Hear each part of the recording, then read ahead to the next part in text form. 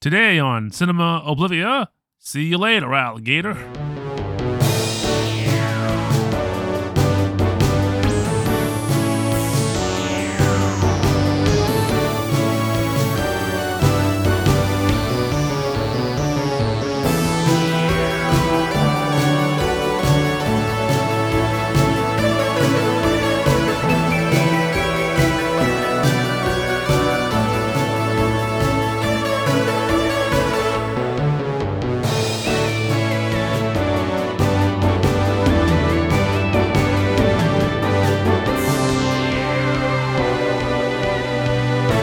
Hello and welcome to another episode of Cinema Oblivia, your podcast for discussions on films that are out of date, out of style, out of fashion, or out of time.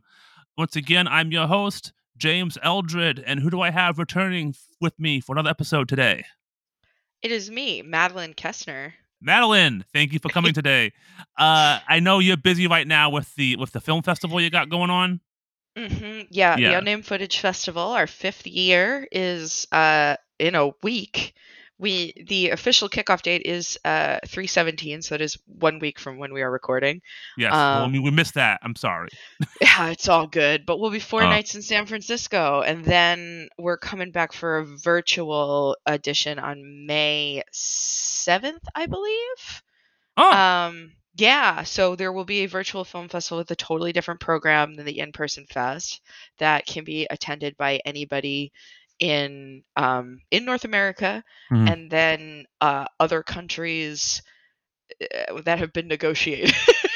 Yes. So if you're interested and you're in another country, you should message us early so we can see if we can negotiate that into our deals with the movies we're showing. And we'll not comment on people with VPNs. We'll just leave it at that.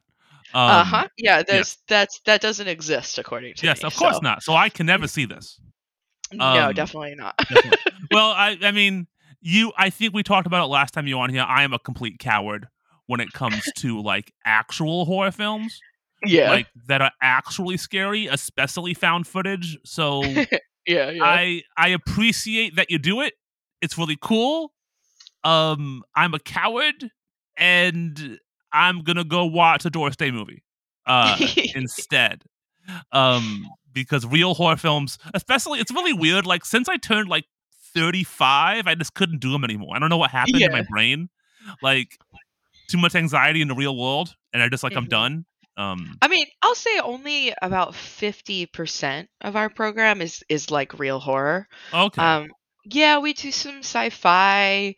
We do some like weird kind of psychological thrillers, and every once in a while we'll have like a comedy or something, but we try to make it so like even the non-horror fans have one or two things that they can come to at the fest. What's one that you really recommend people check out? Maybe if you want to do a plug for one movie.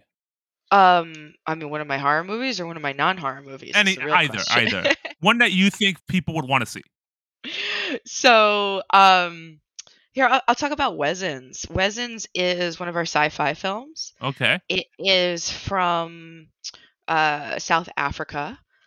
Okay. It is set in, I believe, 1967 or like the late 60s, and it's shot on like 16 millimeter, I believe. Oh, cool. And the plot is a strange unidentified object lands on the outskirts of a farm in rural South Africa, and the movie is the document of like the men in black who go in to investigate. Oh, cool. That sounds pretty cool, actually. Yeah, it is. It's an oddly like quiet and existential movie. Compared to a lot of the other stuff that we show. Yeah, I'm looking at some of the posters. Like I'm at the website now. The Malibu Horror Story. That's a poster. That one's not for you, because that I would say is probably like the most traditionally scary found footage horror movie we're showing. Yeah, like that's the edge of your seat. Like people do little screams.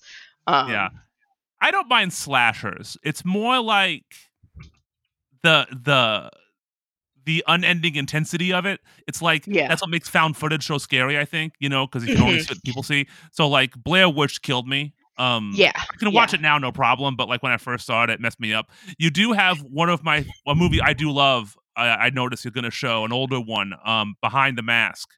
Yeah, that is our pre-festival screening that we're presenting with the Alamo Drafthouse New Missions Terror Tuesday. Mm-hmm. So not part of the fest proper, but they we like hit them up months ago and we're like, hey, we'd love to do something with you for Terror Tuesday. And they're like, yeah, come in and host a movie for us. So we selected Behind the Mask. Partially because we've like changed our programming a bit this year Okay. to incorporate more hybrid found footage movies. So Yeah. movies that are like a mix of traditional narrative and found footage horror style. Mostly just because we keep seeing movies that are doing that. I Yeah. think found footage, like the in-world camera, as we like to call it, because yeah, it's not all horror and found footage has multiple meanings. So in-world camera is the term that we've been using Oh, to okay. kind of Good. describe movies where the camera is part of the movie. Um, the style of in-world camera is starting to get so popular again Mm-hmm. that people are wanting to incorporate it into other narratives because they want to dabble, but they're not ready to commit yet. And so like some of the most creative stuff we saw this year was this hybrid style. So Malibu Horror Story, that is hybrid. Oh, okay. It opens with a film crew who are like celebrating wrapping on the documentary they've been making about three teens who disappeared. What could And possibly then go wrong? yeah, so they're like celebrating and cheersing in the cave where they got their last shots, and then the editor is like, "Hey, before we like call it quits on this, would you check this with me one more time?" And then we watch the movie with them, and as they're Oh, watching it, they start to see things in the footage they had missed. oh, that's a cool idea, actually. Yeah. It's really cool. Maybe I'll nut up and watch that. And then another one we're showing that I'm like kind of obsessed with just because it's the most upsetting, uncomfortable movie I think I've ever seen in my life is Okay. Masking Threshold. Okay. So Masking Threshold is like most disgusting, perverse, mad scientist movie. Oh, and I'm looking at the plot. It's about a guy who has tinnitus. Yep. I It is I just had a big bout of that. So I'm gonna not watch this. Oh no, you if this is a movie that you watch to like challenge yourself or if you're Oh, like I'm really good. into like intensely close up macro footage. Ah. But it's basically this guy who develops this really severe case of tinnitus, but decides that he's like a scientist and can kind of crack the code of like audio. And so he starts doing all these really bizarre, nonsensical experiments to like document the sound. And it's sort of framed as his video diary, but it's so close to everything that it's almost like an experimental art film at the same Yeah. time. Yeah. When I had tinnitus, I just quit taking my prostate medication and it went away. Man, I wish that you had told this guy because a lot of the experiments he does are just so unpleasant. He really should have just quit taking his prostate medication. To anyone out there who gets tinnitus, talk to your doctor about the medication you have because almost all medication can cause prostate. No, not just the prostate. Tylenol can cause tinnitus. Ibuprofen can cause tinnitus. Anything, pretty much any medication can cause tinnitus, and when you quit taking the medication, it'll go away. Yeah, I mean, and that guy in the movie is insane. Like, so maybe he was. Maybe he needed some of the. Yeah, maybe he needed medication. Actually, that's the other problem. Yeah. That stuff looks interesting, and I hope I can since I can't watch the film festival and also like a lot of it. I mean, let's be real, is not really for me. In terms of me being a coward. I do like that one you mentioned, the Malibu Horror Story. That sounds really cool. Yeah, it's really neat. But again, it's one of the more traditional movies that we're showing in terms of being like a horror film. Yeah.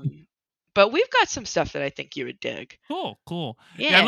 I think I'm looking back. I remember now. I think I got broke on horror after I went on a French New Extremity kick. And which that would break you. After I saw Martyrs, and Inside, like in 2 weeks, I was like, nope. And I can never watch. I still like High Tension. That's not really. That's less of a horror movie in my opinion. It's more of a thriller. I mean, it's bloody, but it's not disturbing. It's just gross. Gross doesn't bother me. Disturbing bothers me. And jump scares don't bother me either, which is why today's movie, if I can masterfully segue, um, is one of my favorite horror comedies of all time. Like, top 5 is 1980s Alligator, directed by Lewis Teague, written by John fucking Sayles, and starring Robert Forster. And this was on my list forever. And to be honest, you weren't the first person to pick it. But then after I put it on my list, I found out it was out of print Yeah. for a long time. Just like last time when it was put on DVD, it was out of print for nearly 14 years. And now that's on 4K Blu-ray and regular Blu-ray.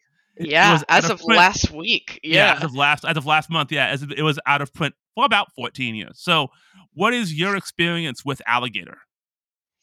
So, the first time I saw Alligator was probably 15 years ago. I don't even remember where, but I just remember it being such a blast.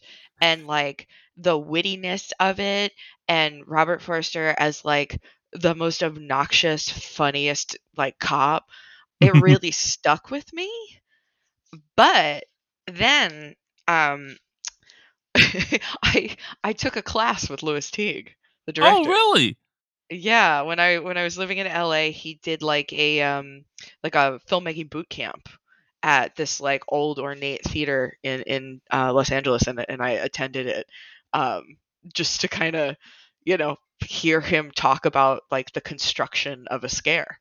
And so he talked quite a bit about some of the alligator scares. He talked about some of the Cujo scares. Yeah, I know it's when he talked about. Yeah, you do. Yeah. And he did a bunch of breakdown of like scenes in Jaws specifically, which is so funny because as soon as he like started talking about Jaws and breaking down the scenes in Jaws, I'm like, oh, you structured every scare in all of your movies after the scares in Jaws. Like, yeah, there's a great on the commentary track for this. He's very honest, and he talks about ripping off Jaws. Yeah, and in particular, he in one scene he tries to rip off the head in the boat scare in Jaws. Yep, and he talked about that in his class. Did he talk about how he called the editor? No, he did not tell me. He actually called the editor, who at the time was like a president at Universal, and couldn't get to her. I think it was a woman. Couldn't get to her and left a message and basically said, "I'm making a ripoff of Jaws and I need your help." And she called him back. So that's hysterical. Yeah. So yeah, I that's awesome that you got to meet. Was he a cool guy? Yeah, he was really sweet. Oh, that's great. And like really encouraging and just sort of excited to be like the teacher to a bunch of young filmmakers. That's awesome. That's really cool. Yeah. That's the kind of thing that, living in a foreign country, you can't do as much because you know, I was like 2 blocks away from a symposium with like, Takeshi Miike, but was no point me going. Because do you not speak or understand Japanese? Not enough to do. My medical Japanese is fantastic because of my health problems. And when I was single, I could say some bad things in Japanese, but that's about it. I'm not sharing on this podcast because my mom listens to it. But I can get by, but I can't listen to an in-depth discussion on film. No. Yeah, I get you. No. My history of this film is different. I remember the movie going back to, again, another story about the video store. I'm sorry. My dad had this at the video store. It's that fantastic box art. That's just a poster. And as a kid, the box scared me. And then starting in the 90s, I saw this movie on TV, like almost like it felt like every month. It was always on TNT or USA, one of those networks. But I didn't. And then when I moved to Pittsburgh, like in 2002, it was still out of print on DVD, never on DVD. And so when a local video store closed, I bought the VHS tape for like $40. And then 2 months later, they announced a DVD. And that's when I finally saw the full uncut version. And it's a movie that I've been obsessed with off and on since then, because to me, it's kind of a perfect film in that it sets out to do something, does it 100% perfectly, doesn't do much of anything else, and then leaves. Yeah. That's a great description of it. Yeah, there was, I think it was Ebert one time said that like a perfect film is a movie that does what it wants to do and nothing else, and like that's why he gave so many Fast and Furious films good reviews He didn't because give this movie a good review he did not though. like Alligator. We'll get to a lot of critics loved this movie. Ebert did not like Alligator, Mhm. but Yeah. I feel like this movie, in addition to being, just a fun B movie, it's so amazingly well written, well directed, well acted, and well lit. When I was putting this on, this earlier this week, I said to my boyfriend who I live with, I'm like, "Hey, I'm gonna watch a horror movie. It's called Alligator. And he's like, is it, good? Does it like look like a movie?" Because I watch a lot of really low budget stuff, and I'm like, Yeah, no, this one's legit. He's like, was it in theaters? I'm like, yeah. yeah. And he wound up watching quite a bit of it with me. I think he was impressed The because best thing, it looks good. It's yeah, really well paced and well acted. Yeah, it's like a legit movie. yeah. And the best thing about it is if you say to someone, "Hey, I'm gonna watch a horror movie called Alligator," they don't say what it's about. They don't ask that Yeah, question. Like, "What's it nope, they about?" know. Well, it's about the subtleties of the human mind. No, it's not. I one more story about this movie.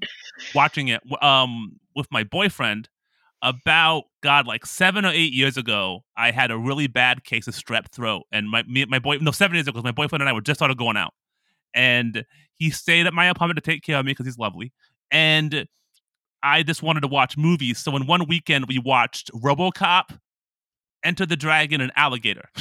That's a um, sick weekend. because he was not really big on the like mainstream American films, because he's a Yeah, yeah. yeah. So I don't know that when he finally left, whenever he leaves whenever he would leave my apartment back then, he would always send me like a message on Messenger, like, "It was very nice seeing you over the weekend." Like I know, no, I know.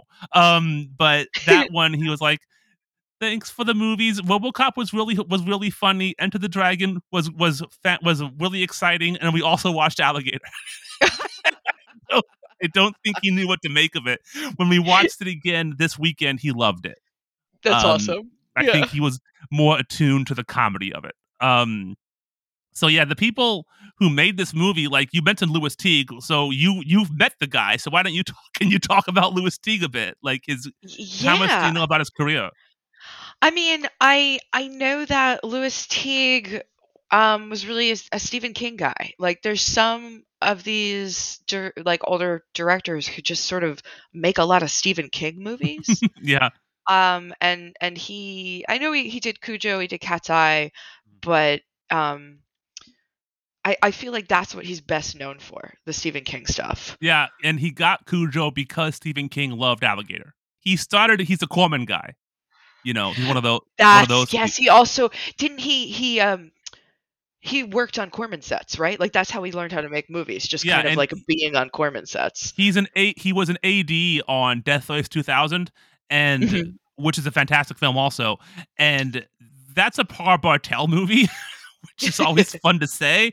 And from what I have heard about that is that almost all of the action in that film, the ADs directed. So How because interesting. Paul Bartel, not an action focused guy, he's Yeah, if yeah. you've seen Eating Raoul. um Mhm. But he did that, which is a great movie. He made a movie called The Lady in Red, which I've never heard. That I've heard is quite good, and that's Yeah, about about Dillinger, um, with Robert Conrad, and Robert Forster has a cameo in that because right. he met Robert Forster when he was an AD on Avalanche, um, which is a bad movie with Rock Hudson and Mia Farrow. And I love me some Rock Hudson, but that is definitely post peak Rock Hudson. That is 78.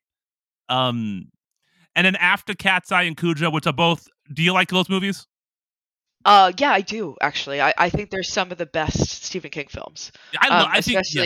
Especially with your is it Jan de Bont? What's his name? The cinematographer. Oh, Ooh, he is on Cat's yeah. Eye.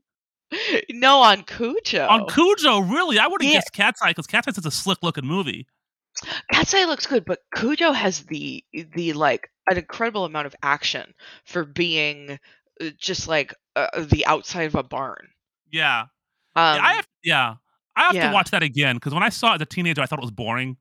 Mhm. You know, It's because it's a it's slow movie. not great, mostly just because it's very, very sexist. Oh, It it is. I hates don't. it hates women, but I Yeah, also think that probably came from Stephen King, yeah. as You can't. Well, he he's a and and Lewis is not the right. Teague's the director. So regardless, whoever it came from, it's not him. Like No, yeah, He it's didn't not write the him and movie. it's not John DeBont. Like Yeah, neither of them have anything to do with the yeah. sexism. But it's sort of like she's a bad mom and it Oh, comes to her in the form of a dog that's trying to kill her child.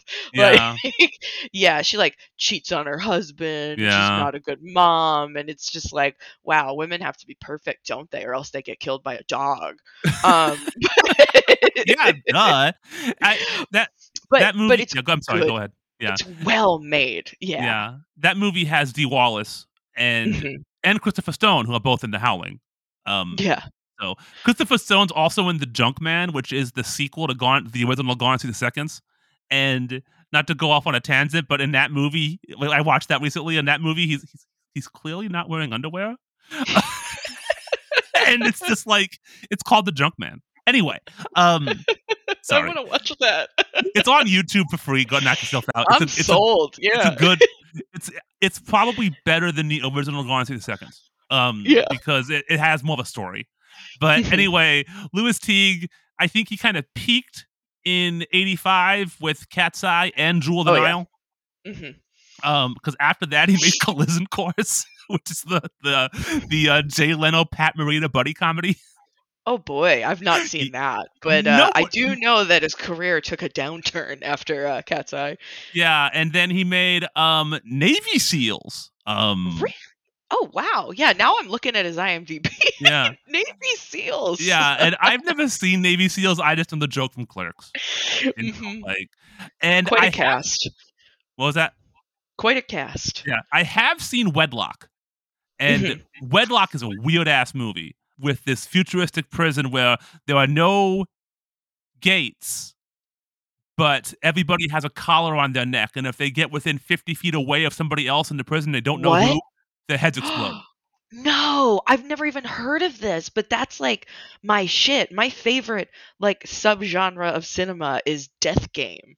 And if you're wearing something that explodes your head if you take the wrong action, that's a death game. It's good Rutger Hauer. It's no Blind Fury. It's no Oh, Blind I'm gonna Samurai watch movie. this. Yeah, but it Yeah. has him and Mimi Rogers, and I think Stephen Tobolowsky's in that too. So that's a gooder.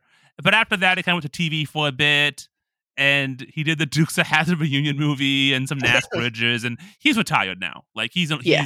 he's enjoying retirement, and good for him. But Mhm. he is a fantastic director for this material, without Mhm. question. Oh, And definitely. yeah, Yeah. and the movie has two writers. One is a guy named Frank. Well, we'll do the small one first because nobody cares about him. Sorry, Frank. This guy named Frank Ray Pirelli, who I guess he came up with the idea for the movie, and he has a credit for story, but his script was entirely thrown away. And he did stand up comedy, writing, acting. He's like an extra in The Fugitive. But in the '70s, he had a few hits that he wrote. He wrote a movie called The Doberman Gang, which I'm sure you never heard of. I have not. But if you go to the Alamo Drafthouse, ask them about it. I bet someone that knows. That is a 1972 family comedy action film about a guy who trains dogs to rob banks. Oh, Um, okay. yes, it's like Benji. It's an independent dog movie from the '70s. It's like Benji but with guns. I always walk away from this podcast with the weirdest list of movies that I want to Oh, watch. you're the second person. You're the second person in the second to say that to me. But that movie made $5 billion in 1972. So Damn. yeah, I know. I just yeah, and I think that's it's Alan Silvestri's first film. So Yeah, and how much like did the Dobermans make from stealing from the banks is my and real question. Pirelli also made a movie with Albert Band of the Band Brothers. Mhm. Oh, Charles. yeah. He's the father of Charles Band. That's right. Yeah, no, Albert is the guy who got them into Hollywood, and Yes. Charles is the one who got them kicked out. He also So- yeah. They'll also, I think the bands are, they were the neighbors. Their neighbors were the kids in the band The Calling. That band, remember The Calling? That wherever you will Yeah, go, and that's how they got discovered. that's really Yes, funny. but he made a movie with him called Dracula's Dog. So again, guess what it's about? And that has Jose Ferrer in it. I've never seen that. That looks great. But so he got the script sold, and then the production company asked Teague to direct it, but Teague's like, I'll do it, but I want John Sayles to rewrite this movie. And so, because he had worked with John Sayles on Lady in Red, and Mhm. how much do you know? How many John Sayles films have you seen? God, I mean, I've seen Piranha, I've seen this, I've seen The Howling, and Mhm. I've seen the Secaucus 7. Oh, okay. I've never seen Um, that. it's really nice. It's like it is the movie that I associate with like indie drama. Um, I remember it was a very long time ago, but I just remember it being sort of like a really nice kind of slow movie about people. Yeah, I've Yeah. always heard it was. A lot of people suspect that Lawrence Kasdan watched it before Big Chill. Oh yeah, yeah. Yeah, I and could see he that. denies that. But I hate Mhm. Big Chill. It's the most boomer shit. But I've heard good things. I've heard good things about how do you say it? Return of what seven? Return of It's Return of the Secaucus the 7. Secaucus. I never know how to say it. Yeah. Yeah. Secaucus is I mean, is it in reference to the Secaucus, New Jersey, I like would imagine. Hey, you've seen the movie. yeah, I don't remember. It's okay. It's a long time ago. Yeah. The funny thing is, like, I have seen a lot of his early stuff. Yeah. I've seen Piranha, which is the second best Jaws ripoff movie ever made. Oh, Um, absolutely. behind Mhm. this one, and I've seen The Howling, which he wrote. That's based on a book though, and Mhm. I also when I was a kid, I know I watched Wild Thing, which is about like this young boy who is like becomes like a Tarzan in the city. I think that's where X's version of the song Wild Thing comes from. I forgot. I liked it when I was 7. I'm sure it's terrible. Yeah, yeah. But I haven't seen like many of his like quote unquote serious films. Like I Okay. haven't seen Cicada 7. I haven't seen Brother from Another Planet, Matron, Eight Men Mhm. Out, Pass and Fish, Roan Inish, Lone Star. I oddly saw Limbo. Oh, he wrote The Secret of Ronan Nish? Yes, Oh my god. he directed it. Oh, I watched that movie so much with my when I was a kid. Like I think my mother took me to New York City to see it in a theater. Oh Um, wow, yeah. is that so? So you recommend that one then? I don't think I've seen it since before I was 10. Oh, okay. But It got great reviews when it came out. yeah, Most of great reviews from me, a well, and 7-year-old. I mean, if it's like a mildly if it's like a not a big budget film from the early '90s, I probably heard of it because Siskel and Ebert liked it. You Yeah, know, yeah. like yeah. And Limbo's great. That has Mary Elizabeth Antonio in it, and I forget. Oh, Chris Christopherson. I can never say his name. Um, and that's like a really weird movie, like set like in BFE Alaska. Mhm. Um, and it's like a family drama that turns into like them being stranded on an island. It's very strange. It's good. It's a good movie. I recommend that one. I do want to see. My dad loved Matewan and Brother from Another Planet, oddly enough, and I've never seen those. I do want to see them because like everything I've seen with by that John Sayles wrote is fantastic. Right, yeah, Yeah, yeah. he's and I think at this time he was writing stuff nonstop to get money to direct. Mhm. I think the script for Alligator and Piranha paid for the return of the Seven, Mhm. Cicada 7. Yeah, And yeah. yeah, and I think by the It's a time caucus. the caucus, you Yeah, yeah. know, Think like a caucus, yeah, like I know you. Hey, you're making sense. I should know how to say it. I'm just a dumbass. Uh, I mean, me too, don't worry about I it. can barely. Hey, I'm an English teacher. It's really irresponsible of me to not speak Yeah. English as well. Um, I lost track now. Oh yeah. So Return of the Secaucus 7 came out before Alligator, but not wide because it's a low budget movie. But by the time Alligator came out, Sales was kind of an up and coming buzz name with critics, and that probably helped this movie in terms of the critical reception. Like they knew, hey, a real person wrote this movie. So yeah, I think it really helped him. And I wish, I'm sure his movies are great, like his artsy, like independent dramas. But I would love to see Sales make another horror movie. Me too. I mean, like going through his career, I know Piranha, Alligator, and The Howling. Like those are the ones I know. So. Yeah. And on the new Blu-ray has 2 interviews with him. One filmed when it came on DVD, and a new interview. Mm-hmm. And he really, like, he talks about, like, it wasn't just, okay, let's make a movie about an alligator. Like, he thought about it. Like, the original draft was set in Milwaukee, and the alligator got giant from drinking beer. And he's like, people get big on beer, but not that big. So, and it ended in an abandoned sawmill, and he was like, well, you can't, abandoned sawmills don't have the saws in them. They won't turn on. We can't do that. So he rewrote the entire film, and he viewed the alligator as a social problem. Yep. And said that, like a social disease, it starts in the lower class and works its way up. And so that's why the alligator starts with vagrants, goes to like the low income area, the suburbs, and then ends in the giant party, Mm-hmm. Which is brilliant, and he got ideas from kaiju films and Them. He loves Them, the giant ant movie. And those were a lot of inspirations for Alligator, and you can definitely see it when you watch it. You ever seen Them? I have. I love Them. Actually. I love. Yeah, Them was the first movie my dad saw in a movie theater, and when he on the way home when he was a kid, his sister kept scaring him, like she would like say, "Oh no."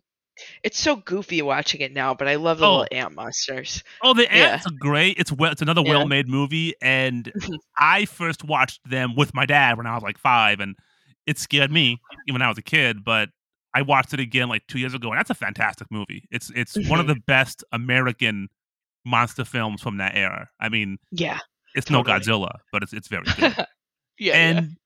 Sorry to keep going on a rant about these people, but there's one more person I want to talk about because it's weird. The composer of this film is a guy named Craig Huxley, who goes by Craig Hundley here. And he's only composed 5 films, including this.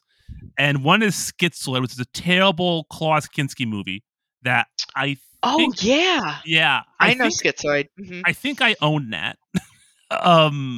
Because I have problems. And... He made Roadie. He did it for Roadie, which is like a weird 70s comedy, and then a few TV stuff, and something called Americana that I never heard of. And Birdie's, and he has a ton of credits. And when I was looking at his credits, they all say Blaster Beam. Blaster Beam. And I was like, I know a lot of Star Trek stuff. So I'm like, oh, did he make the blaster sounds? And he does that also. He does play synthesizer. He plays synthesizer on the Rocky soundtrack. So when you hear that, that's him. And I think he played synth for Prince a few times and stuff like that. But the blaster beam's a musical instrument that he invented. Is it? It's a synth. No, it is. What is it? It is. If it's so hard to explain, it's this giant, like 18-foot long metal. Oh my god! Beam. You've heard, I don't think it's a blaster beam. It might be a synth, but on the opening of Beat It, that dong, dong, that's the blaster beam sound. That is hysterical. And it's the sound that of V'ger in the first Star Trek movie. It's all over Star Trek. It's all over sci-fi. It's used a lot in 10 Cloverfield Lane, that score. Also, I love that movie. I just rewatched that. Such a great movie. So I just wanted to call him out because I thought it was a fascinating guy. Like he's as a composer, he didn't really take off, but he literally changed the sounds of soundtracks. Because if you look, his credited blaster beam work is over the top. God only knows how many other people just used it. He and I think the sound in Beat It is a synthesizer, but I think he designed that sound. Yeah. If you want to learn more about the blaster beam, you can go to blasterbeam.com. Oh, 1 second. What is what? It's a real website. And you see, yeah, what is about albums and movies? Yeah, so there you go. Wonder Woman, Meteor, Black Hole, artist. So he did. Oh, Kitaro. Sorry, that's a Japanese guy. He didn't invent it, but he invented the modern version of it. Apparently, like there was okay. He didn't invent it. He really refined it. He popularized it. He popularized it, and he made it something that could be more easily used. So, like, without him, you would not have it. Like, he is very key to the sound of the blaster beam, and I like the same blaster beam. It's fun. It's a fun instrument. I'm going to commission one. I've decided. I want a blaster beam. Do you have a big enough apartment full of blaster beam? Nope, but I don't care. Neither. We'll start a blaster beam band. Say that 5 times. Hell yeah.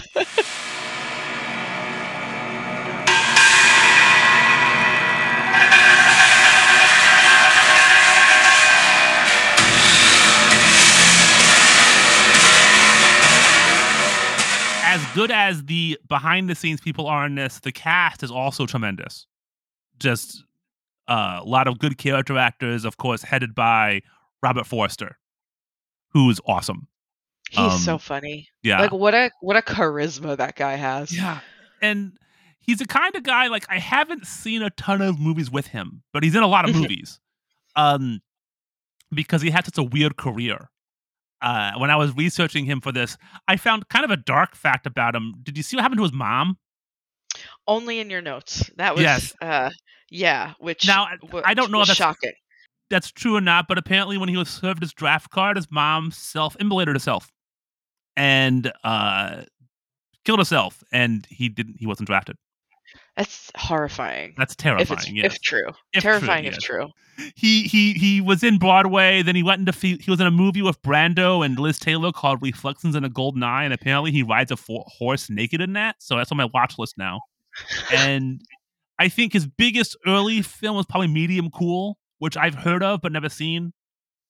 Same. And but he kind of went to shit not too soon after that, and was in a lot of like bad dramas. He's in Justine, which is a really bad movie of Dirk Bogarde.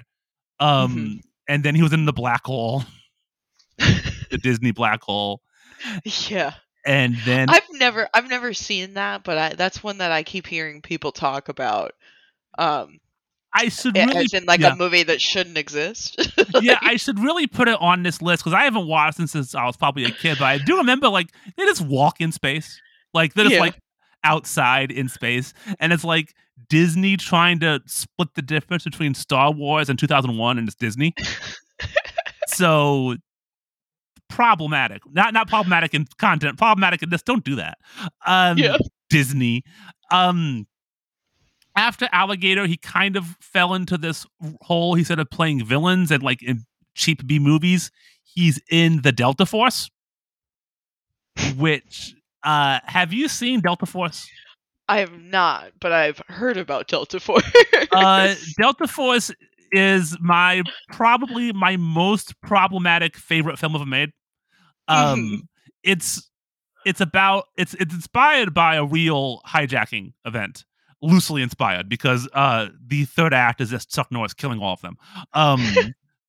But yeah, I mean, Robert Forster's character is named Abdul Rafai. Oh yeah. Yeah.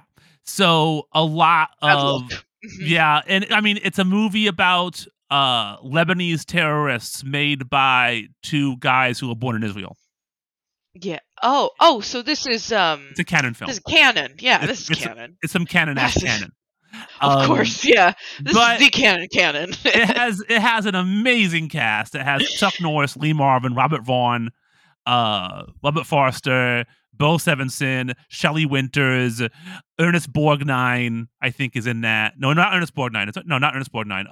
No, Martin Balsam. George Kennedy's in it. Yes, not Ernest Borgnine. And Susan Strasberg. And the third act is the most ridiculous action scene in the world, and it has an all synthesizer score that I own on CD and vinyl.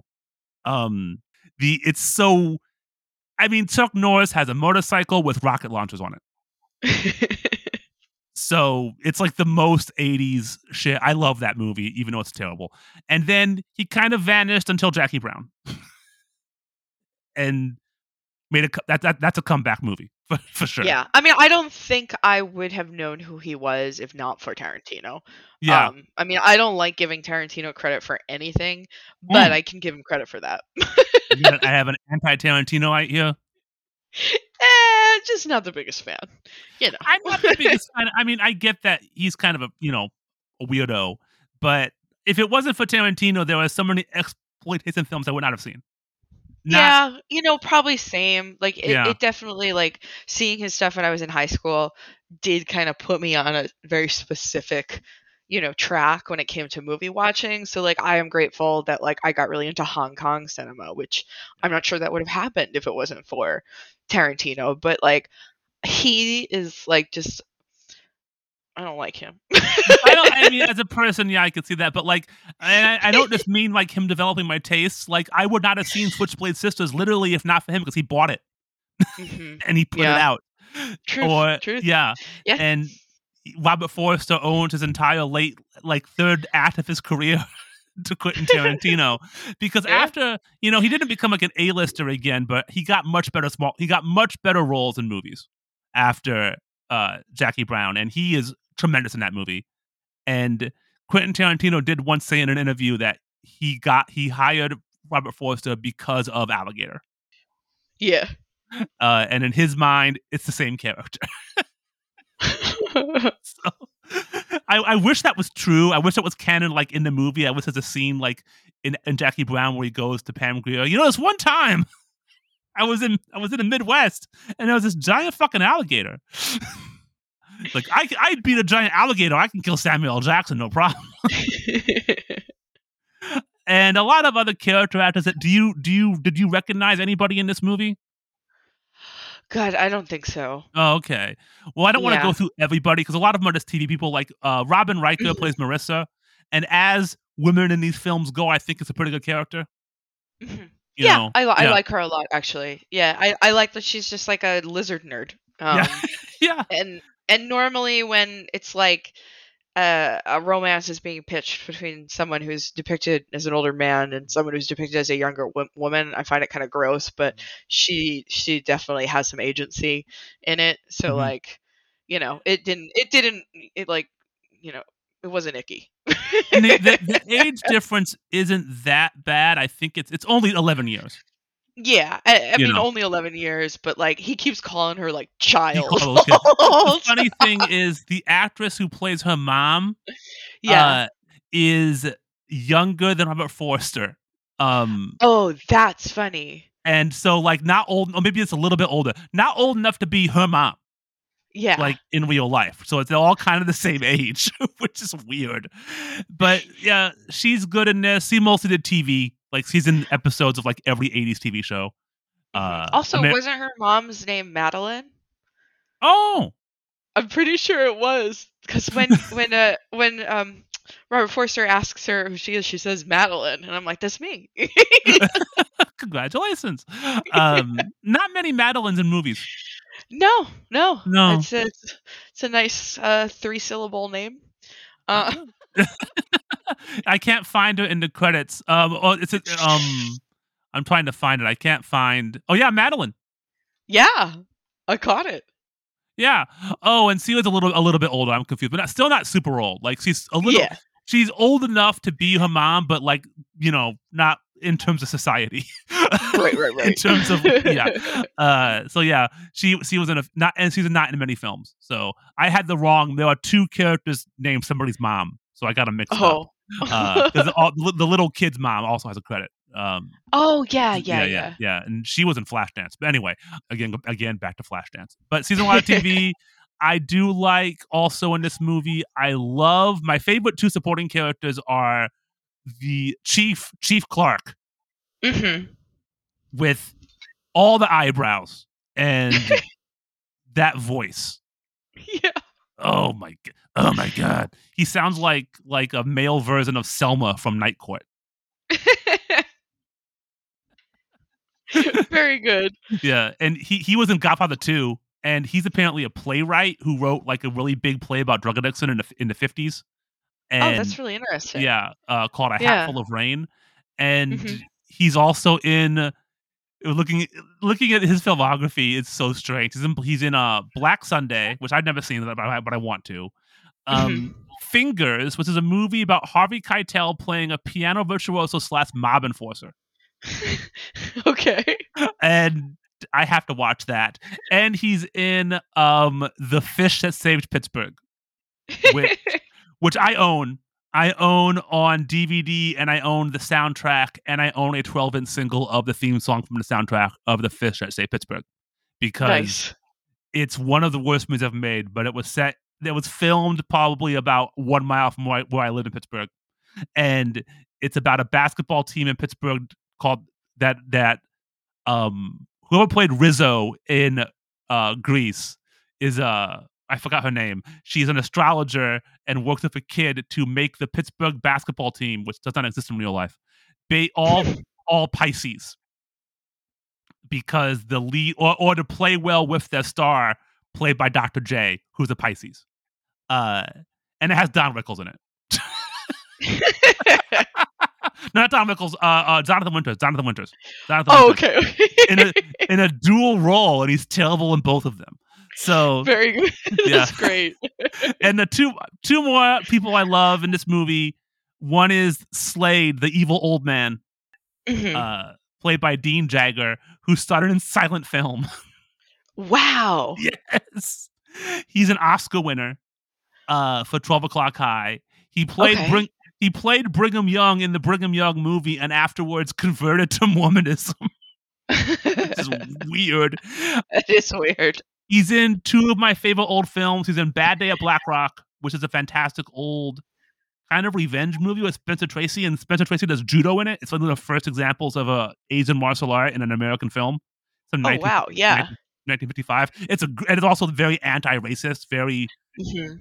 it's total. I watched it and I'm like, I bet the author of this movie was blacklisted, and I think I was right. Mhm. And he's in Vanishing Point as the old prospector in Vanishing Point, the car movie with I forgot who's in it. That's a crazy existential car movie from the 70s. Yes. Yes. He's also in Doris Day's worst musical, Jumbo. Trust me on that. I believe you. Yeah. And then one more person, and I'll stop going over everyone in this goddamn movie, just because I like the actor. Sidney Lassick plays Gutchell, the creepy pet shop owner. Mhm. Yes. Have you ever seen Deep Cover? I've not seen Deep Cover, Oh, no. he's in Deep Cover as a gopher named Gopher. And he's great because he pretty much, I think his boss changes. He changes bosses 3 times because his boss keeps getting murdered, and he's like, "Well, Right. I work for this guy now," and he's very, very pragmatic underling in a mafia world. But he's in that. He's in Carrie, One Flew Over the Cuckoo's Nest. He's in a movie called Cinderella and the Golden Bra. Oh, wow. So he's been in a lot of movies, is what I'm hearing. In 1991, he was in Deep Cover, Don't Tell Mom the Babysitter's Dead, Shakes the Clown, and Cool as Ice. Wow. I've seen 2 of those. Let me guess. Deep Cover, so now you have to guess which one I haven't seen. Yeah. So you haven't seen. I bet you've seen Don't Tell Mom. I have. No, yes, I've seen Don't Tell Mom the Babysitter's Dead. So I got confused. I'm gonna say you saw Shakes the Clown. You got it. Wow. You put Bobcat Goldthwait in something, I'm there. I was gonna say I was gonna go either she's a Bobcat Goldthwait stan or she hates herself. Yeah, Shakes the Clown is not good, by the way. I've heard nothing but you know what? things. No, you know what? It's great. Okay. Oh, back up. That's the one where he plays like the alcoholic drunk clown, right? Yes, he is a drunk, like drug addicted clown, and God, who is I'm trying to remember the guy who acts is like the bad guy in it, but it's Tom Kenny. It's Tom Kenny is sort of like the villain clown. Who's Tom Kenny? Tom Kenny is a comedian who also did the voice of SpongeBob SquarePants. Oh, yeah. Okay. A lot of comedians in Shakes the Clown. Robin Williams is in that movie. Yeah. Florence Henderson. It's a stacked cast, but it's mostly cameos. Yeah. Julie Brown. Yep. It's not Downtown, the other one. Yeah. The one with the dead cheerleader. Yeah. Have you seen Sleeping Dogs Lie? Have I seen Sleeping That's Dogs Lie? the Bobcat Goldthwait movie about bestiality? No, I have not. Okay. I was just wondering. I'm sure I have not seen that. Yeah. I think it's called Sleeping Dogs Lie. His movies are too dark for me. I love World's Greatest Dad, but it is incredibly grim. Yeah. It sounds pretty heavy for me. So I'm a pass on that. But anyway, enough about alcoholic clowns. Yeah, but a lot of it's a stacked cast. Henry Silva, he plays the Great White Hunter. He's always a bad guy in movies. He's in Dick Tracy. He's in Code of Silence with Chuck Norris and Above the Law with Steven Seagal. So, and Shocking Machine with Burt Reynolds. So 3 great films. And Jack Carter. What knows one kind of messed up cast thing I saw? The actor who plays the mayor, this guy named Jack Carter. He was in a million TV shows. His first credited role on TV, 1949, he is the MC for the American Minstrels of 1949. What is it? It's a minstrel show. Oh, that's it. But it's like he was on TV, like a blackface TV show. Oh, okay, no, that's bad. I don't like that. You were like, "What's that? That doesn't sound so bad." Oh, fuck! I'm an innocent, naive girl. I don't know. So, on that note, we'll segue. Yeah.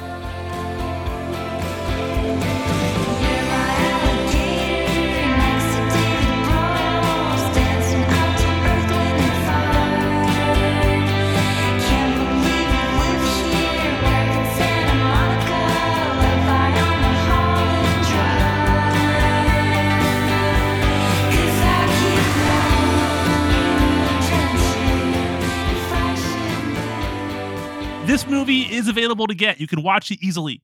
You can buy a 4K disc that looks amazing, or you can get it you can rent it on Amazon, and it might be on other services now. So if you haven't seen this movie, watch it now and then come back, because we're probably going to spoil stuff.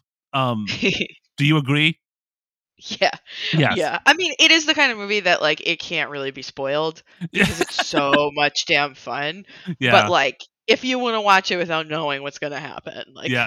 Go, do it now. Do it now. I do love how the entire movie was shot in LA, but they put up this sign that says "Welcome to Wisconsin." It's Chicago, right? The wiki says Chicago, but they never really say. Yeah. Yeah, it's just some Midwest, not Mideast. Very different places. I would watch that. I would watch an alligator in the Middle East movie. That could be good too. Jordan. It's Jordan. Yes. No, all those crocodiles. Anyway, and this little girl is at a gator, like a tourist trap, like gator ranch with her family, and she gets to watch an alligator maul a man nearly to death. And then she's like, "We're gonna buy a pet baby alligator," which is apparently a thing you could do back then. We haven't talked about the urban legend. Like, this is based on like the most Yeah, which is I guess I grew up in New York, so I thought it was a New York urban legend, specifically. But as urban legends are, it was probably specific to every city.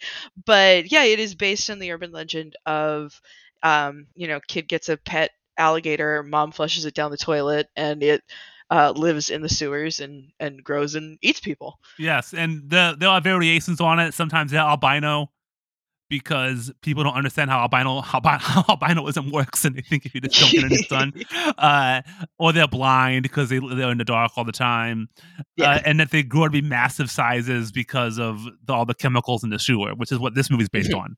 Because they buy a baby alligator, she names it Ramon. For reasons that are not really clear, the asshole dad kills it. Yeah. Flushes it down the toilet. Well, doesn't kill it. Flushes it down the toilet, and then the how does the alligator become a mutant? So, before I answer your question, Yes. if you recall, I am the co-founder of the Astoria Horror Club in Astoria, Queens, which is where I live. And we were trying to pick what movie we were going to watch for the next meeting, and you suggested that we talk about Alligator, and so I'm like, we need to watch Alligator. It just came out. I know there's several people who love it in the club, and it got vetoed, and part of the reason is because of the incredible amount of dog violence right at the beginning. Oh, I mean, I believe we're going to watch it like later in the year, but we'll have like a big trigger warning like weeks in advance so that people know. There's no actual dogs. There's dead dogs. Yeah, but it's like testing on dogs. Yeah, I mean, yeah. So like, yeah, there's. I don't find it upsetting. They're not real dogs. They're not. Also, yeah, because like, hey, for this podcast, I have seen multiple films with actual cockfighting in it. Yeah, you know, I mean... and so that's upsetting. That's the reason why I won't watch Cannibal Holocaust, not because. Because they kill animals in it, movie. And other movies where they actually harm animals. Like if I know about it going in, I won't watch it. That's exactly how I feel too. Like real stuff, I don't do, but fake shit, who gives a shit? Like it's fake. And that's it's not. And like, so but next week, make him watch Marley and Me. Or My Dog Skip. You want some real dog violence? A movie that makes you love the dog and then they kill it. How about Milo and Otis, where I'm pretty sure it was dog slave labor. Like, well, no, they straight up throw a cat off a cliff in that movie. They did, didn't they? Yeah, that's fucked up. That's and you I know, watched it as a child. And that's a Japanese movie. Is it really? I didn't know it's redubbed. It's redubbed and re-edited, and some of the more egregious stuff is not in the American version. But I have never met a person in Japan who has seen that movie. That's crazy. So that's good. But yeah. So anyway, we were saying, what are the animal experiments? They are testing growth hormones on the dogs for the specific purpose of making bigger cows, so people can eat more beef. I believe that that's what they say. I think that, testing growth hormones for Barry Bonds, but I could be wrong because the same thing happened to him, man. If you look at Barry Bonds when he played in Pittsburgh and look at him like 10 years later, like, oh, fuck, Jesus. He's a giant gator now. He's a giant gator now. He's going to eat, say Utley. No, anyway. Yeah, so they get their dogs illegally because they couldn't find enough test animals, so they hire a pet shop owner to steal lost dogs. Then he has to dump the dogs, and then the alligator in the sewer eats the dogs. Yes. It's a circle of life. It's a circle of life. Yes. Dad flushes gator. Dogs get growth hormone testing. Gator eats dogs.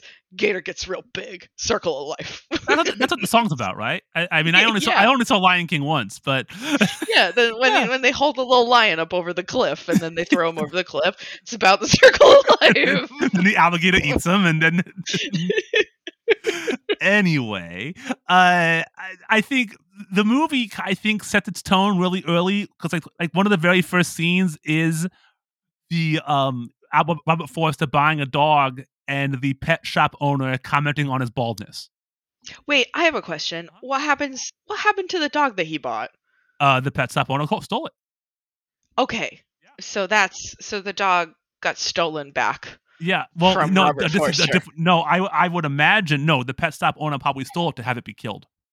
No, yeah, but like where did the dog go when he left with it? Oh, his dog? Yeah. It's at his house.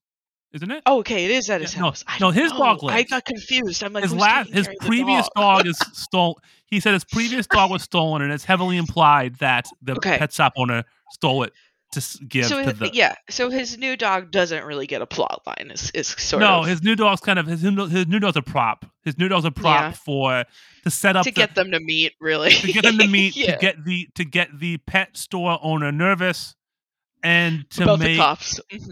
bald jokes to Yeah. Robert Forster, which I think Okay. which those jokes were Robert Forster's idea because he was Really?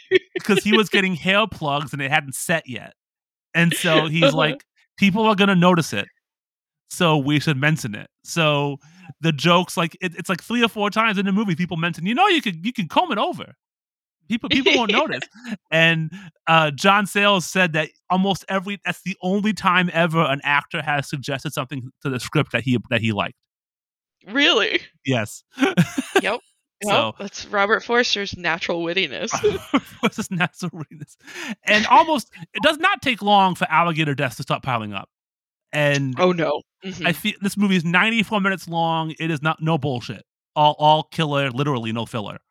And I feel like so much of this movie is shot underground in actual storm sewers, but it still looks great. Yeah, no, a hard agree with that. It's a great looking movie. They light them well and they shoot it well. Mm-hmm. Yeah. Yeah. Apparently a lot of the lighting for those scenes is the flashlights that they're holding. That's so cool. Yeah. I mean, that's probably why it looks so distinct. Yeah, because like they have a special like filter on the flashlight, so the light comes back and hits their faces too. Mm-hmm. And it's just very natural. It's not like you're watching a movie that's in nighttime and it looks like it's 2:00 in the afternoon. Like it looks like actual dark lighting and it looks like what you think in your mind a sewer looks like. Yeah, yeah, definitely. Not an actual sewer because they're disgusting. But they did film it in the actual like LA storm sewers. Yeah. Yeah. And there's only one set, and that's where the pet shop owner is killed. That's the only set in the movie. The rest of it is all like for real sewers. Which really? I mean, yeah. I was really like they filmed it in like you can because I mean if you watch movies, you know the LA River. Yes. Right. See it all the time. Yes. It's not a river. Yeah. Well, that's what they call it, the LA River. I mean. Yeah, I know. In such films as Grease, Driver, and Jackass. I mean, it's. I feel like that exact same location is also It's Alive at the end. Yeah. So yeah, definitely. Yeah. I mean, Larry Cohen is just out of frame in several shots. Larry Cohen. If there's an exploitation movie and Larry Cohen's not involved, he's angry. He's just slightly out of frame. That's where he is. Oh man, how about an Alligator Q crossover? I'd watch that. Oh man, that would be Alligator versus Q, and it would just be AVQ. AVQ. Oh, I'm buying a ticket. Whoever wins, we win. You win. The audience. The audience wins. Yeah, but I just feel like the movie's paced so well, and like it goes through all the beats, right? Like first it's no one cares about get killed. Then the cop sees the alligator, but nobody believes him, and it just kind of ramps really naturally. Oh, definitely. Yeah, no, the pacing is perfect because it never lingers in a way where you get bored. Yeah. You always get a good time with Robert Forster. He makes you laugh. Mm-hmm. You get some side character stuff, and then you get an alligator kill, and it's pretty repetitive in that way. Yeah, and even the side stuff's good. Like there's that great little bit with a mad bomber in the police station, and yes, singing and saying the radio told him to do it. I'm pretty sure he's trying to sing Donna Summer. Oh on the radio. Sorry, but like he did, but even that's not random. That's setting up the end of the movie because they use that time. I mean, and I don't think I realized that until I watched it this time. It's like, oh, that's the same clock, man. John Sayles, smart man. Yeah, and the way they kind of foreshadow the methane, like using methane to blow them up too. Like when I'm watching it, it's so the dialogue is so natural. It's It's like, here, you'll need these gas masks for methane. Yeah. You don't think, oh, later on they're going to blow it. And he even talks about a methane explosion, but I never thought, oh, they're going to use that later. So, yeah. It's true. Alligator tears cried over you. Over you, over you. Over you, over you. Run around on me. Sooner die without. Run around on me. Die without. Relentless. I feel the movie really gets its footing in the second act when the alligator leaves the sewer.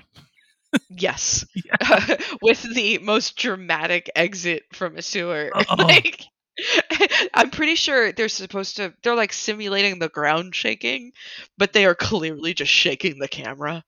And it's so funny. That's the second movie in 2 days I've seen that happen. Yes. Really? Or Ninja 3. The end of Ninja 3. Oh, yep. The end of Ninja 3 when he becomes a ninja tornado. Same kind of very bad shaking, nothing's moving. Yeah, he comes out of the ground in the middle of a street ball game, like, and those kids, man, I'm a Peppa T-shirt. Oh my god, yeah. Oh, that scene's so good. I love how the kid goes to grab a knife. Yes, he runs home, yells at his mom, who will not pay attention to him because she's on the phone drinking a beer. So he grabs a knife and goes sprinting into the street. I do love it's like, kid, what are you going to do? Yeah. I love how the kid is like, Mom, the alligator. And mom's like, I'm sorry, I can't talk. Zoe's playing alligator. This is some game. And then immediately you get like, I feel like the early deaths are kind of off camera, but then they get pretty brutal pretty quick. Yes, definitely. Yeah, that cop gets his leg. Doesn't emote. Yeah. I would say that is the most egregious bad acting in the movie. Because that guy is just like, he sees the alligator and he's sort of like, oh, I gotta get out of the car. Yeah. Well, they hired him. I would imagine they hired him because that guy really only had one leg. Wait, really? They used amputees in this movie. Oh, now I feel so bad for insulting his acting. You know what? I changed my mind. He's a great actor. Hey, that's reverse. I forgot. There's a phrase for that. I forgot what it is, but it's still discrimination. Yeah, he's an amputee, and the one who gets his legs bitten off in the river. I mean, he's a great actor because I believed he had two legs. That's what I'm saying. That's what I'm saying. That's fucked up. What's your favorite? What's your favorite death in the movie? Oh, probably the big game hunter. Like, who's like hires he hires just like three black guys who are hanging out and is like, you're gonna show me where the gator is and then you're gonna follow me. And I'm like, is he trying to use them as bait? And then he just gets eaten immediately and slowly. Like, and it's just, it happens. I mean, he gets eaten slowly, but the gator gets him so fast. Like, I really thought that he'd have, more of a fight in him. Nope. Just like immediate goodbye. How do you feel about the kid being eaten? Didn't, in the pool, you mean, when they throw him in the pool? Yeah, there's a scene. Yeah, I felt really bad, actually. Yeah, because that was the one where I'm like, now his brothers are traumatized, and his mom is down a child. Yeah, and it's kind of fucked up, especially because the kid saw it coming. Yeah, I feel like it's almost more disturbing than the scene in Jaws when the kid dies, because they take him out to like walk the plank. And he looks down and sees the alligator's mouth wide open, is waiting for him, like fucking Pitfall Harry style. It's the only part of the movie that's actually kind of upsetting. Yeah, and unless you're really sensitive about dogs, of course. But I don't. My boyfriend is the biggest like dog like. He wants a poodle so bad, and he loves this movie. Like, get over the dog. No actual dog on. There's no dog violence in this. But there was that gross dog corpse at one point, but it's not a real corpse. It's not a real corpse. Fake dog. Fake dog. But Fessel also a fake kid. I don't think they actually killed a small child. Yes, they did. No, no, and that's funny because that's one of those things that like I have a nephew that age now. Yeah. So now when I watch it, I'm like, oh no. But when I was a teenager, I thought it was hilarious. Yeah. But I think also the amount of blood that immediately is in that pool. Yeah, like more blood. It's rough. More because blood you could be like, oh, maybe the kid didn't die, and you're like, no, that kid's dead. That kid is dead. Yeah, that kid is dead. In the TV version, there's no blood. They don't have that part. So when I think the first dozen times I saw this movie, there was no blood. It wasn't until I saw it on DVD, I'm like, oh, that kid is really dead. So there you go. that kid got fucked up.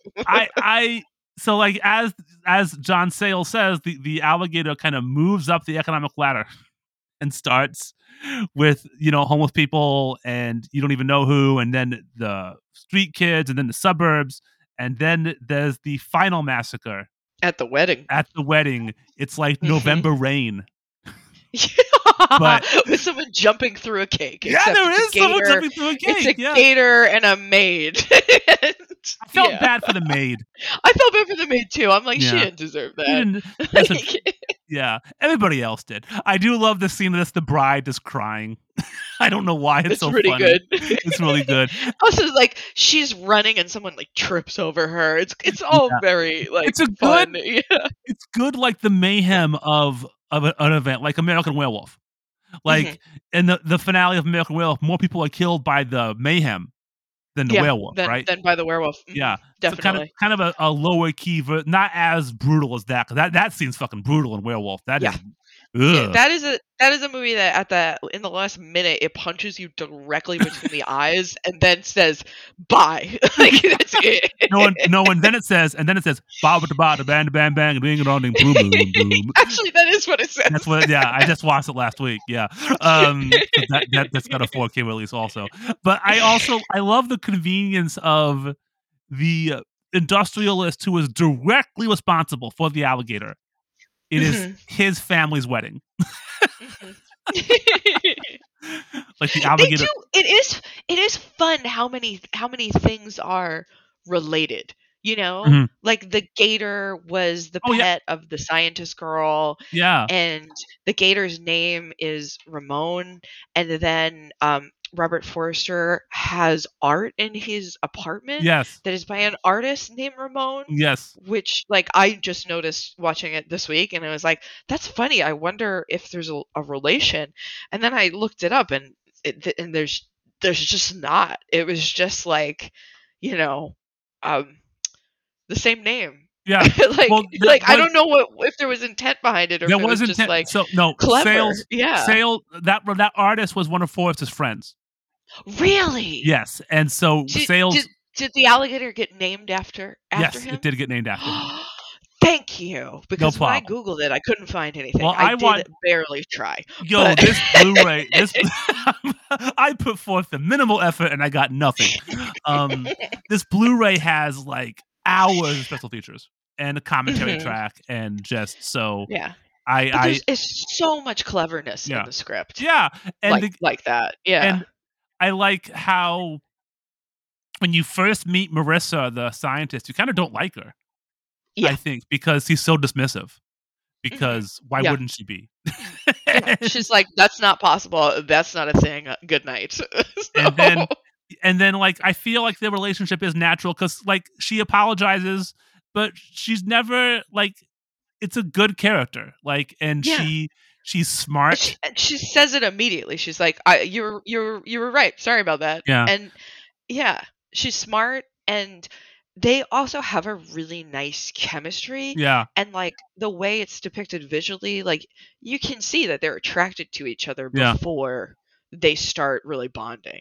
Yeah. But it's not gross. It's not it's not gross. Lewd or like, Yeah. And the second act breakup is like 2 minutes long, which is nice. I'm glad they it's very short. And They're both quite realistic and not terribly dramatic people, which is pleasant. Yes. And I was on, there's an interview with Robin Riker, and during she talks about the scene in the diner. Apparently they were both high as kites. She's like, Robert Forster liked to smoke, but we never smoked on the set except one day. It was that. They lit up. They both were lit like high as kites that day. I don't know why. I very seldom see you drive now, for I'm an alligator man. I hunt the gators all night long, taking time when I'm gone. To see my gal, she loves it, man.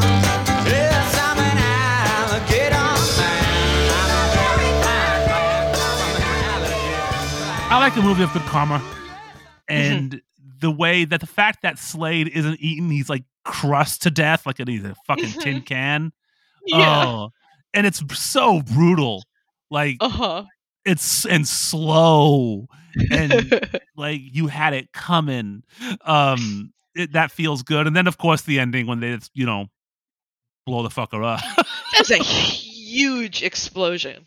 I forgot that like a car blows up and there's just fire shooting out of the ground. I was laughing hysterically at that because I just didn't expect it to be so big, and then it wasn't. I was like, oh boy! I was watching it with a friend, and when the SWAT team first shows up, the SWAT dude, he's like, they should have brought the SWAT team back, and I'm like, why? I'm like, well, SWAT, strategic weapons, alligator tactics. It's like they should have used them, but god damn it. So the alligator they blow up in the end is not the main alligator, because the main alligator was donated to the University of Florida to be the mascot. They use a dummy alligator. Did you read who worked on special effects in this film? No, tell me. Bryan Cranston. Really? He was a gopher. Like an office assistant, and somebody asked, hey, we need someone to work on effects. He was like, I'll do it, because he was sick of working in the office. And he gives an interview on the Blu-ray. That's really funny. Which is really sweet. And because he tells this fantastic story, like he talks all about being a young out of work actor and taking this work because he needed a job. And his job was to stuff the alligator full of blood. And one day when they were going to the set in like a shuttle, Robert Forster got in there with him, and he's just the PA, so he's not going to talk to Robert Forster because it's that he doesn't want to be presumptuous. But Robert Forster started talking to him, and they talked for like half an hour, and Robert Forster was really interested in what he did and wanted to know his name and everything like that. And Bryan Cranston said that stuck with him. And then when he started to become a bigger actor, he tried to make sure he knew everyone's names he was working with, because that's really cool. It's really sweet. And then much later in life, Robert Forster was on Breaking Bad. I never seen Breaking Bad. He was the vacuum cleaner salesman, apparently. Yep. Like near the end. Now I remember. Yeah. And Bryan Cranston tells a story. He went up to him during shooting, and he's like, "Hey, Robert, it's great to work with you again." And Robert's like, when? And he's like, alligator. He's like, alligator. And it's like, you were in Alligator? He's like, no, I was a PA. And he told this story about the time they were in the shuttle together. And he's like, you have no memory of that, do you? He's like, well, he was really high. Not at all. Yeah, he was high as a kite. But yeah, he just said that Robert Forster was the nicest guy on the planet. Like everybody on That's so cool. A lot of the interviews were filmed after Robert Forster passed away. And everyone has the same thing to say about him. Like that he was just like the nicest guy in the world. So it's he was 78, but it is nice to see that everybody just loved this guy. And I love that story. And the fact that it's Bryan Cranston went from Alligator to Malcolm in the Middle to Breaking Bad. I imagine there's nothing in the and then Godzilla. So and Network on Broadway. Really? Yeah, which I saw, and I thought he was miscast, but whatever. Who was he in that? He was he's the guy. Yeah. The Mad as Hell guy? Yeah. Really? Mm-hmm. That seems miscast. Yeah, I felt that way too. He really like dragged it out in a way that was uncomfortable and just didn't, you know, I don't know. I didn't think it worked, but it was the coolest set because everything was shot with like television cameras they were you could watch the TVs on the set while the actors were acting. It was a really neat show. It just felt like Cranston was there as a celebrity, not as the best choice for the role. Gotta fill them seats. Yeah, but if you ask other people, they'll tell you that I'm wrong and that he was amazing. But I have never seen a Broadway play in my entire life. Really? I mean, yeah, I guess you've been abroad for. Well, not just that. I grew up in Toledo, and then I moved to Pittsburgh. So I've seen like stage productions. You know, my high school's production of Fiddler on the Roof was fantastic, but I've never. Hell yeah. I've never seen like. I don't think I've ever paid money to see like a live. I'm trying to think. I don't think I have. Maybe someday. Yeah. There's gonna be a production of singing of Mary Poppins here soon, in Japanese. Oh boy! Yeah, you should go to that. I want to hear the Japanese version of Dick Van Dyke's accent in that. So maybe someday.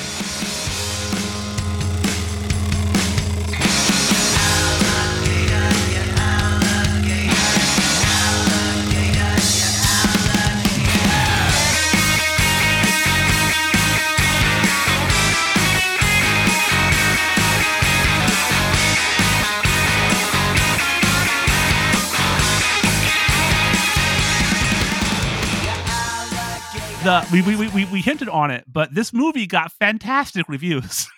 Yes, it was a well-loved film. Yeah, Ebert didn't like it. Ebert gave it 1 star, and with the kind of the canned flush it down the toilet, comment.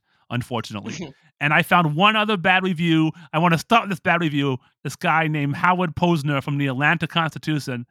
I love his outrage here. It's like, the audience I saw Alligator with seemed to love every second of it, cheering wildly each time another victim bit the dust. What are the movies coming to? And it's just like, oh, fuck you.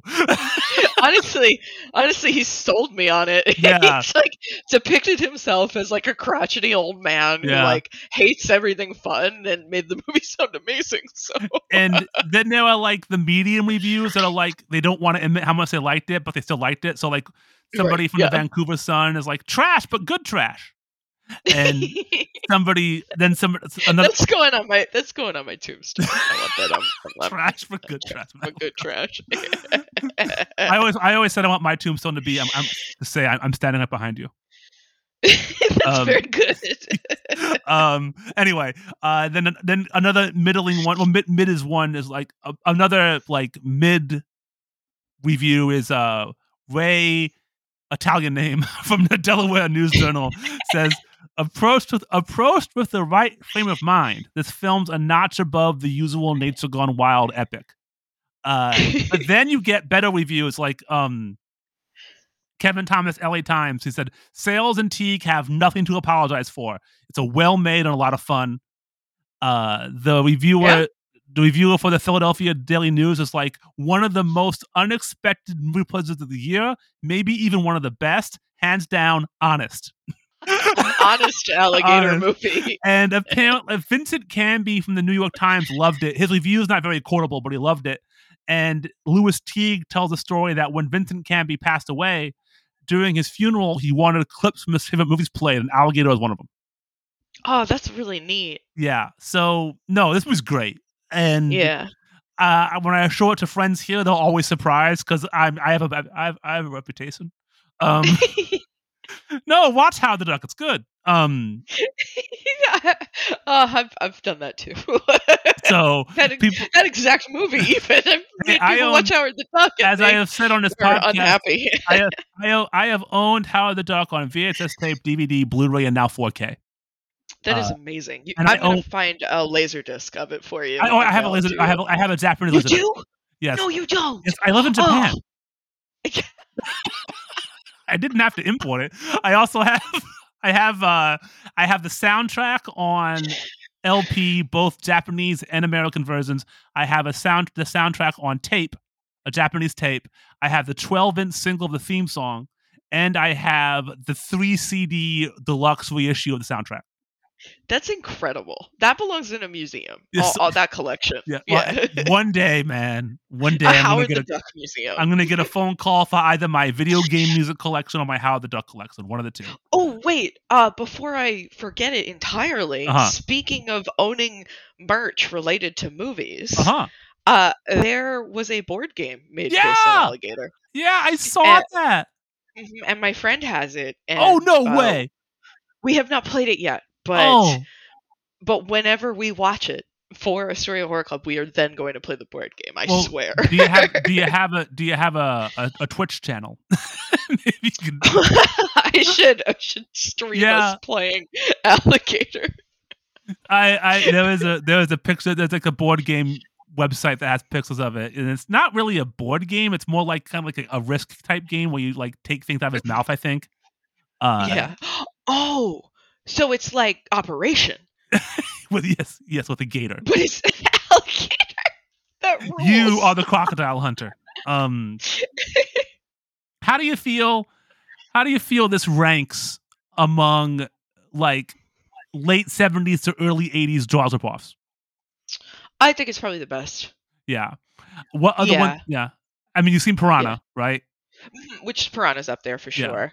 Have you seen any other ones? God damn. I'm sure. I'll name a few. Orca. Yeah. Orca's fucked up. Yeah, Orca is I watched it last week. Yeah. I should sit down and actually watch Orca, but Orca's a fucked up movie. And it has Bo Derek. And her leg gets ripped off, so she goes from a 10 to a 7.5. That's my Bo Derek joke. But I watched a ton recently. There's of the era. There is Great White. That's the one that was so bad that Universal sued them, and that got taken out of theaters because it was such a ripoff of Jaws. I think it was Great White. Then there's I haven't seen any other crocodile films, but I have seen what's the other one? Oh, Grizzly's horrible. Yeah, Grizzly's really bad. Grizzly's really bad. Orca's bad but interesting. Piranha's great. There's the Tentacles, which that is directed by Ovidio G. I'm so bad with Italian names. It's from the director from the producer of The Visitor, the John Huston film, and this has John Huston and Shelley Winters in it, but both of them vanish for the third act, and it becomes a Bo Hopkins movie. Very odd. Yeah, I've not seen it. It is almost unwatchable. I like Razorback. Razorback is a Australian movie about a killer warthog. Oh, yeah, no, Razorback is really cool. Razorback is very like hallucinogenic. I wouldn't have even thought of it as a Jaws knockoff. Yeah, it's kind of slow, but it has it's a neat movie. It's a neat movie from the director of Highlander. And of course, there's Day of the Animals, which is the one that has Leslie Nielsen fighting a bear. So I recommend that. Oh boy, yeah. A shirtless Leslie Nielsen fighting a bear. And there's one I've always wanted to see that's been out of print almost my entire life called Blood Beach. Okay. Which is about a monster in the sand on the beach. And it's like just when you thought it was safe to go back in the water, you can't get to it. That's the tagline. That sounds really cool. That has Burt Young as like one of the main actors. Burt, Paulie from Rocky. And John Saxon. But I think there's some rights issue there, so it has not been available in like forever. I don't think it's ever was released on DVD. Yeah, it looks like by the same director of Flowers in the Attic. Oh, I just watched that. It's a movie that I remember, but I don't like. It's a bad movie about bad people made badly. That's a So, good description of it. I watched the remake that has Really? what's her name? Heather Graham. Is that any good? Well, it's a Lifetime movie, and Yeah, I mean, I've only seen the 87 one that we this are guy wildly made. off topic, but who cares? Yeah. It is it's more faithful to the book from what I've been told because it actually has incest in it. unlike the remake, which I think kind of takes that out. The Mhm. original takes it out, and it has Ellen Burstyn also as. Yes. So the acting's really good. It's terribly made. It has like this hum, like you can hear like a freeway almost. Oh boy. And they obviously couldn't afford a real mansion, so it's like matte paintings and CG. And but it is like it's very campy. Like I say this as a gay man who watches films drunk. Watch it with a drunk gay man. I'm sure it'll be more enjoyable. But I think we should wrap it up now. We've gone far enough off topic. Yes, Alligator's a great movie, and Mhm. I will beat that drum until I die. Yeah. And Alligator 2. I haven't seen it. Me neither. Because Oh, no wait. there we go. No wait. There we I go. did see it was on USA. I watched it on TV off and on. Mhm. Everything I saw was terrible.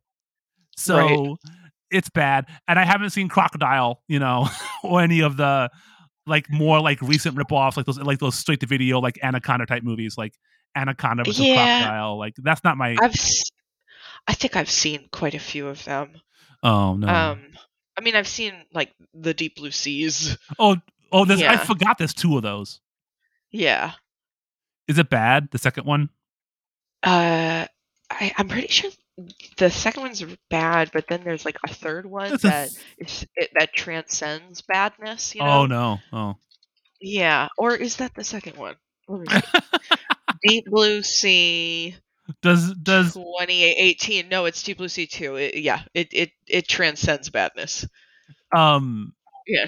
I have no. There is that says here Deep Blue Sea 3. There's a third. There is a third. There's a Then yeah, third. that must be what I'm thinking of. Yes. I cannot. That was a weird one because like Deep Blue Sea came out like in 1999, and then which has the best death scene in film history, and then Deep Blue Sea 2 came out in 2018. I think I might be thinking of 2. Mm. All I remember is they're like on a boat and there's like a waterfall full of tiny sharks falling onto them and eating them, like while they're having sex in the shower or something. Are you sure that's not Sharknado? No, that's okay. one of the Deep Blue Seas. They might not be having sex in the shower. That might be my weird brain. I'll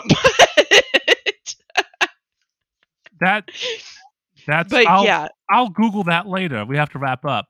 Hey, they don't have LL Cool J rapping about being a shark, so fuck it. Who cares? No, so it's not worth it. Yeah. Fluid. My head is like a shark fin. Anyway, Madeline, that was fun. It was. It was really fun. Tell Thank people. you. So they have the online found footage film festival. Yes, go to it's unnamedfootagefestival.com. I'm sorry. Yes. Unnamedfilmfestival.com. Okay. No, Unnamed Footage Festival. I'm an idiot. We gave ourselves the worst name. Mm. You are not the only person who got it wrong. Almost everybody gets it wrong. We've had filmmakers make like little promos for us and get the name of our festival wrong. Unnamed Footage Festival. Correct. Okay, I did it. Put a .com on it. And you'll find information about the in-person fest and the virtual festival that is happening on May 7th. I'm going to start saying put a .com on it as a way to be final. I'm leaving. Put a .com on it. Fuck you. I quit. I like that a lot, actually. I'm going to do that too. Well, you started it, so yeah. And where else they can find you on? When you do tweet, you have the second best Twitter name I know. DVD box set. Yes. In case you're wondering, the best is my previous co-host, Anthony. His Twitter screen name is Bruce Wayne Brady. It's very good. Yes, very good. And anywhere else they can find you online? I'm consistently DVD box set on all social media. Okay. So you can follow me, Instagram, Letterboxd, Twitter. all DVD box set, and I'd love to talk to you about movies. So You ever hit going to me up. upgrade to 4K box set? Or Absolutely not. no? Okay. No, man. Yeah. All right. I don't have enough room in my apartment. I had to I got getting a 4K TV has become very expensive because Yeah. I'm like, yeah, I should own Hills Have I in 4K. I mean, it was shot in 16 millimeter. I'm an idiot, but hey, why not? So, but anyway, as always, you can find me online at Lost Turntable, on Twitter, lostturntable.com, on YouTube as Lost Turntable, which I swear I'll update someday. It's on the website. And on my other podcast, Alexander's Ragtime Band, which is a podcast about progressive rock music. I do not believe there are any progressive rock songs about alligators. There is one about sharks. There was a I believe that. Van der Graaf Generator has a song called Killer, and it's just like, it's very literal. It's like, you're a fish and you eat things. You're a killer. Anyway, that'll do it for this episode of Cinema Olivia. We're idiots. Thank you everyone for listening. I'll see you again in a couple of weeks. Bye.